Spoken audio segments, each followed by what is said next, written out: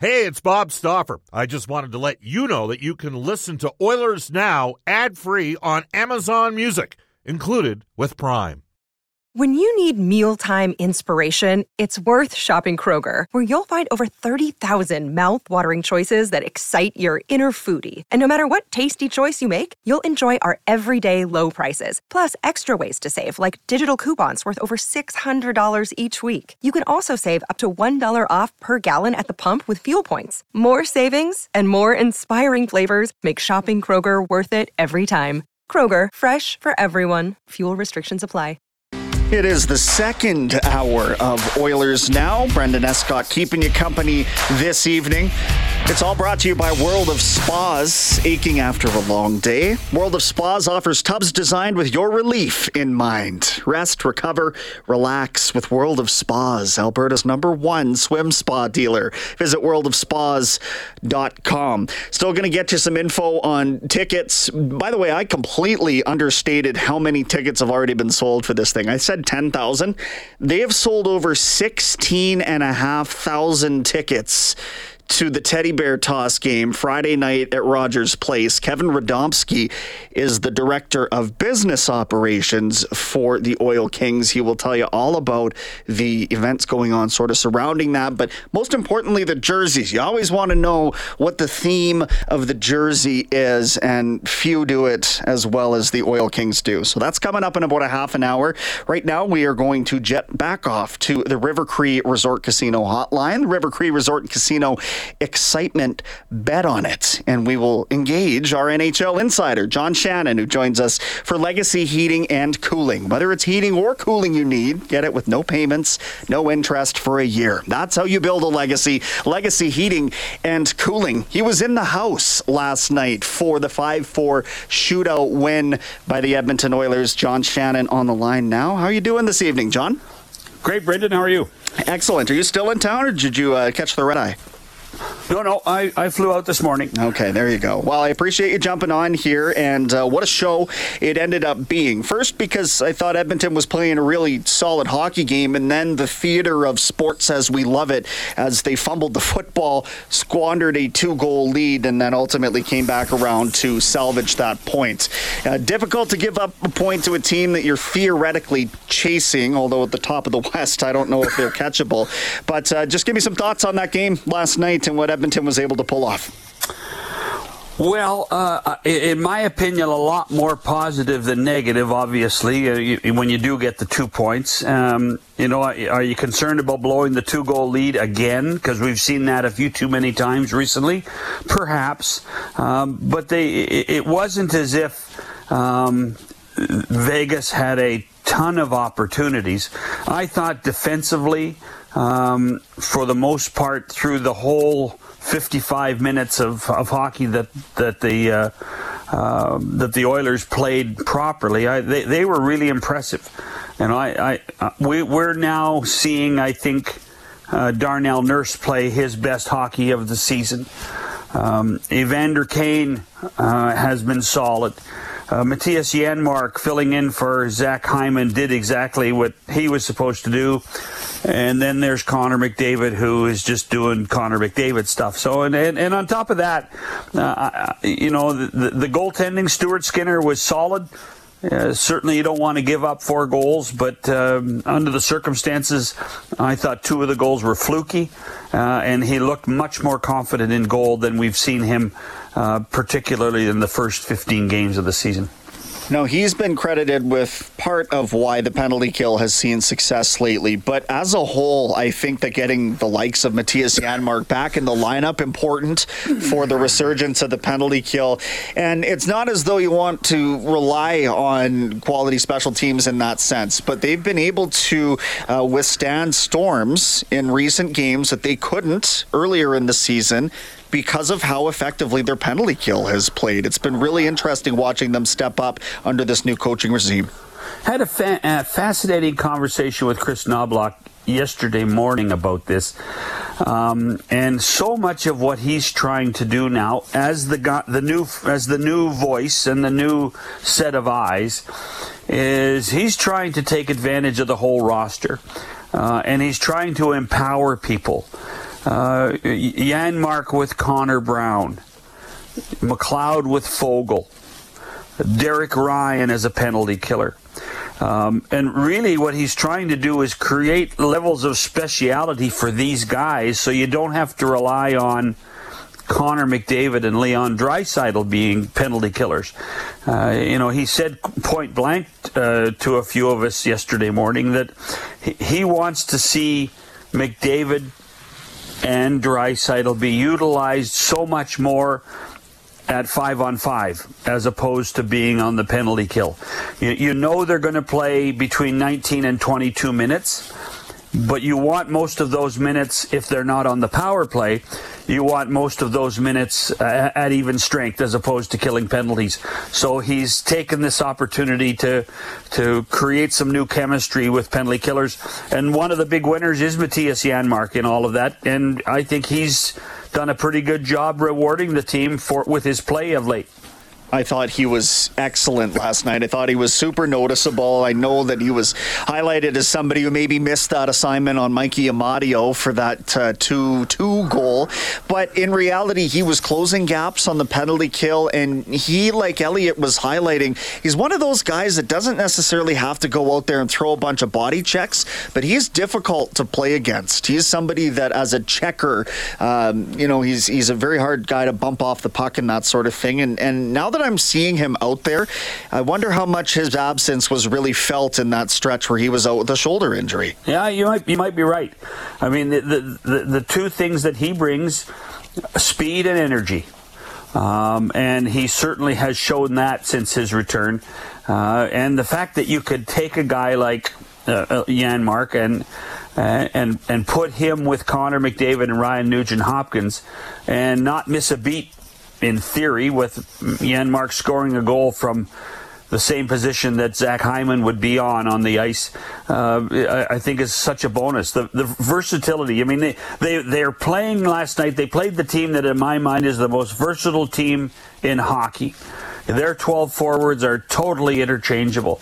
And if you can get that happening a little more with this Oiler club, then that really is a positive. Chatting with our NHL insider, John Shannon. Tonight for Legacy Heating and Cooling, it looks like the team is playing a lot less fearful of making mistakes, which is certainly something the coaching staff wanted to implement when they came in. And I don't know what the workplace was like under the other regime, but what I find interesting is for a situation that got scrutinized for not having enough accountability, for maybe a defender making a mistake and not getting punished enough, you would think that now maybe there would be more repercussion or more fear of making a mistake, and there just is not. It's a group that Elliot says has simplified a lot, and I'm wondering if that's maybe what you're seeing as well. They aren't trying to outdo themselves, and so they're having a higher success rate on plays that are just easier to make. Oh, I think it's far less complicated now. I think the messaging has been keep it simple. Particularly for the sixth defenseman. Do simple things. Move the puck. I mean, we used to hear for years and years and years old school coaches just, to get it out, get it off the boards and get it out. Don't try to carry it out. But there is certainly a much more relaxed level right now because of I think the simplistic nature of what the defensive approach to this hockey club is. And I truly think that's one of the reasons Darnell Nurse has been much better the last 3 games. I think there was a point when the team was in futility that everybody was trying to be the hero. Everybody was trying to do too much. Everybody was trying to carry the puck out, and they forgot a lot of the teamwork that it takes and the simplicity that it takes to get the puck out. And the other thing that, a couple of the coaches have talked about the last couple of days is, and Brendan, you know this from your background in the game, the moment you're on the ice and you start to think too much, it's too late. It's too late to get something done. And now there's a lot more instinctive play, knowing what to do quickly. And when you do that, you're actually doing it in a simpler fashion. And that, to me, I think is one of the keys to the success, particularly of the defenseman. Yeah, I think that's absolutely what I see there as well, and something that we were calling for earlier in the season. So as far as the goaltending situation goes, there was a lot of scrutiny on this, and a lot can change in a short amount of time. And I think they're playing way better in front of Skinner, but I also understand that Skinner's really embodied the whole, I'm the starter now, this is my net, I'm going to run with it, and the stats have reflected that. So urgency in the goaltending search has certainly backed off. Do you suspect now, with a big window open after this game on Thursday, that this could mark the return of Jack Campbell? They'll have a bunch of practice time to work on really whatever they want. Wouldn't surprise me. I do think that things have settled a lot on that side, and a lot of I think one of the reasons why that has settled is how simple the schedule has been. No back-to-backs yet, and that's usually the thing that causes chaos for a goaltending tandem, is how you manage the back-to-backs. Well, they've had games every second day, and as you talk about, after the Winnipeg game, they got a ton of time until next Wednesday, and that's a positive. So from that, and I don't think they have a back-to-back. I was just trying to look it up on the schedule. I don't think they have a back-to-back until just before Christmas. Yeah. And so that's another positive, and you can only hope that what Jack Campbell is working through in Bakersfield, with Manny Legacy around for a couple of weeks, will put Jack in a much better state of mind when he comes back, because I do expect him to come back. Yeah, I think this is what the team had hoped for all along, because if he figures it out himself and can play at even a replacement level, you don't want to have to sell an asset to bring Jake Allen in, because I don't think Jake Allen's really a lot better in this situation. Certainly not better than what you've signed Jack Campbell to be.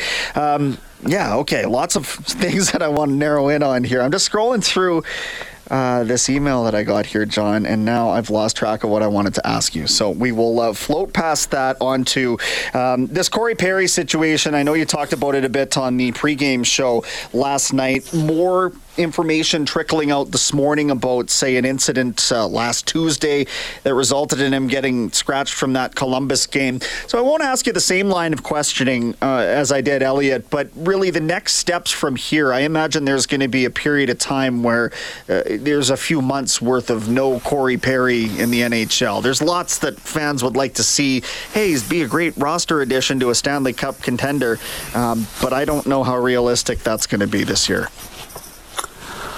Wow, I haven't even contemplated Corey Perry's playing future at this point. He has, now that he has officially been bought out, he has 60 days with the assistance of the Players Association to file a grievance and appeal anything that has occurred. There's still no decision whether that will actually take place, if it will take place at all. Obviously, with everything that's gone on, we've heard from the Blackhawks' perspective. We haven't heard from Corey Perry or his people, other than a very brief statement from Pat Morris that Corey Perry is stepping away. I don't know if we'll ever hear from Corey Perry. And if Corey decides to retire and just move on with his life, with his young son and his wife, we'll have to see what happens. But, Corey Perry is a competitor. He's a player at heart. And you'd have to think at some point he would still want to play. What really comes into play now, Brendan, is what will Corey Perry's legacy be in the National Hockey League? It's not very good right now. But it's not very good because we assume the worst. And from that perspective, you have to wonder. I think that there's going to be some talk whether he was going to be on a Hockey Hall of Fame ballot at one point. But now you'd have to wonder if that was in limbo. Mm-hmm. I completely agree. That's a valid thing to call into question now. One more question for our NHL insider, John Shannon, who joins us for Legacy Heating and Cooling. And we'll go to Leafland, where they will be without Mark Giordano for tomorrow's game, and this is bad news for a team that has been completely depleted on defense. What are we looking at here for Toronto and their options for bolstering a back end that seems to be a big part of the problem for this group that is also trying to get over the hump? Well, I think, we kind of looked at Kenny Holland and what he was doing for the last 2 weeks, trying to beat the bushes to figure out whether there was trade situations or options or what happens in the American League to bring somebody up. I think Brad Treliving perhaps is in that same boat. And I think Brad has been trying to bolster the blue line probably since the second game of the regular season. And everybody got distracted a little bit with the Patrick Kane situation, and now that's been decided. There's no worry that it's going to become he's going to become a Maple Leaf, but they really need to find a way to fix what's going on the blue line. They've got a couple of young guys that have, I think, overachieved. I mean, William Lagesson, William Lagesson has actually played decently in Toronto. But you wonder how long that can last. Benoit has played pretty well in Toronto, but how long will that last? There are still tons of question marks. We're going to find out the future of John Klingberg. If we haven't already figured out that he's going to go on LTIR and never be seen again in Toronto, and will that give them a little bit of leeway in order to go and try to find someone to help them?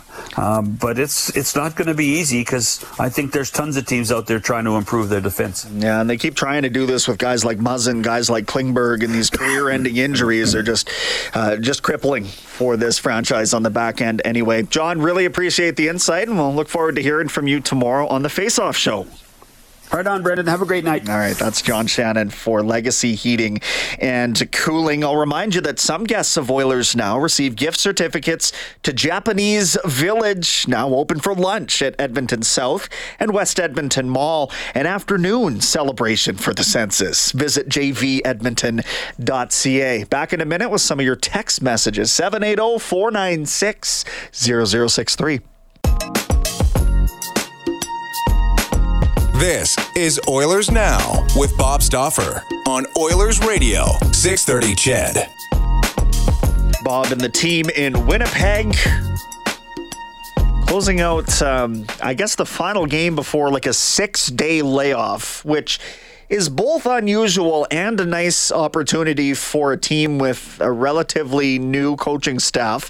Now, 8 games into this regime, will be 9 after tomorrow's. But then you get 6 days worth of time to, first of all, rest and sort of recuperate if you've got any knocks. But more so, just continue absorbing what the new focuses from the coaching staff are. And it seems like they're having success.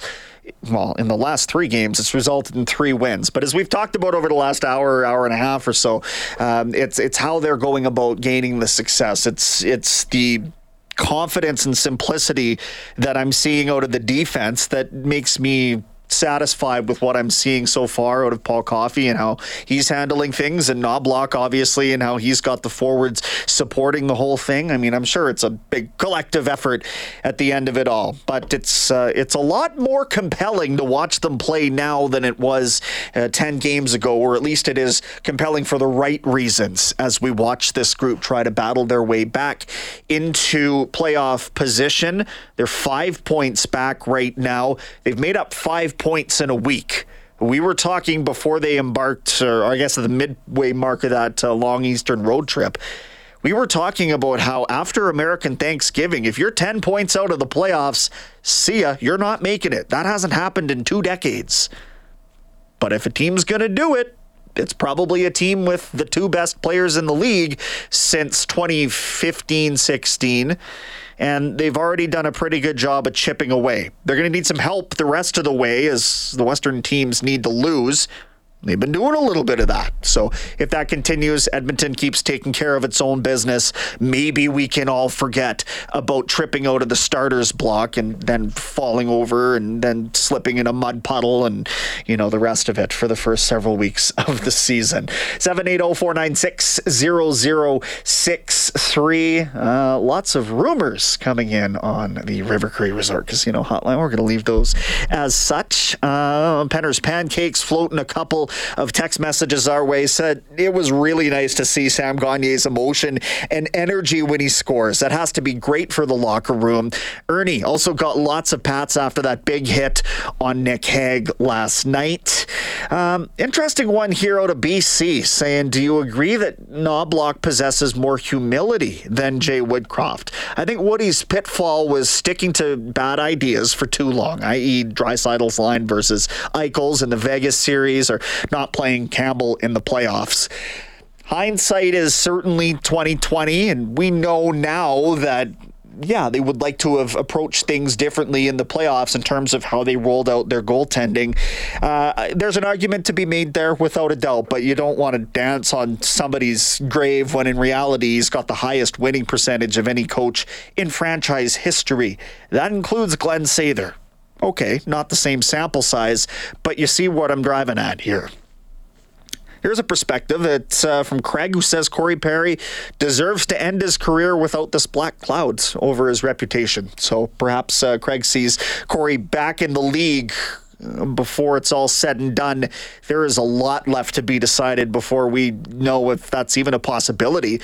It's the standard of conduct thing. I mean, you're talking legalities now. It's not opinions on this or that. It's a matter of the letter of the law. So we'll keep our ear to the wire on that front as things move along. But if you're expecting him to be a contributor on a deep Oilers Stanley Cup run, I would suggest you temper your expectations.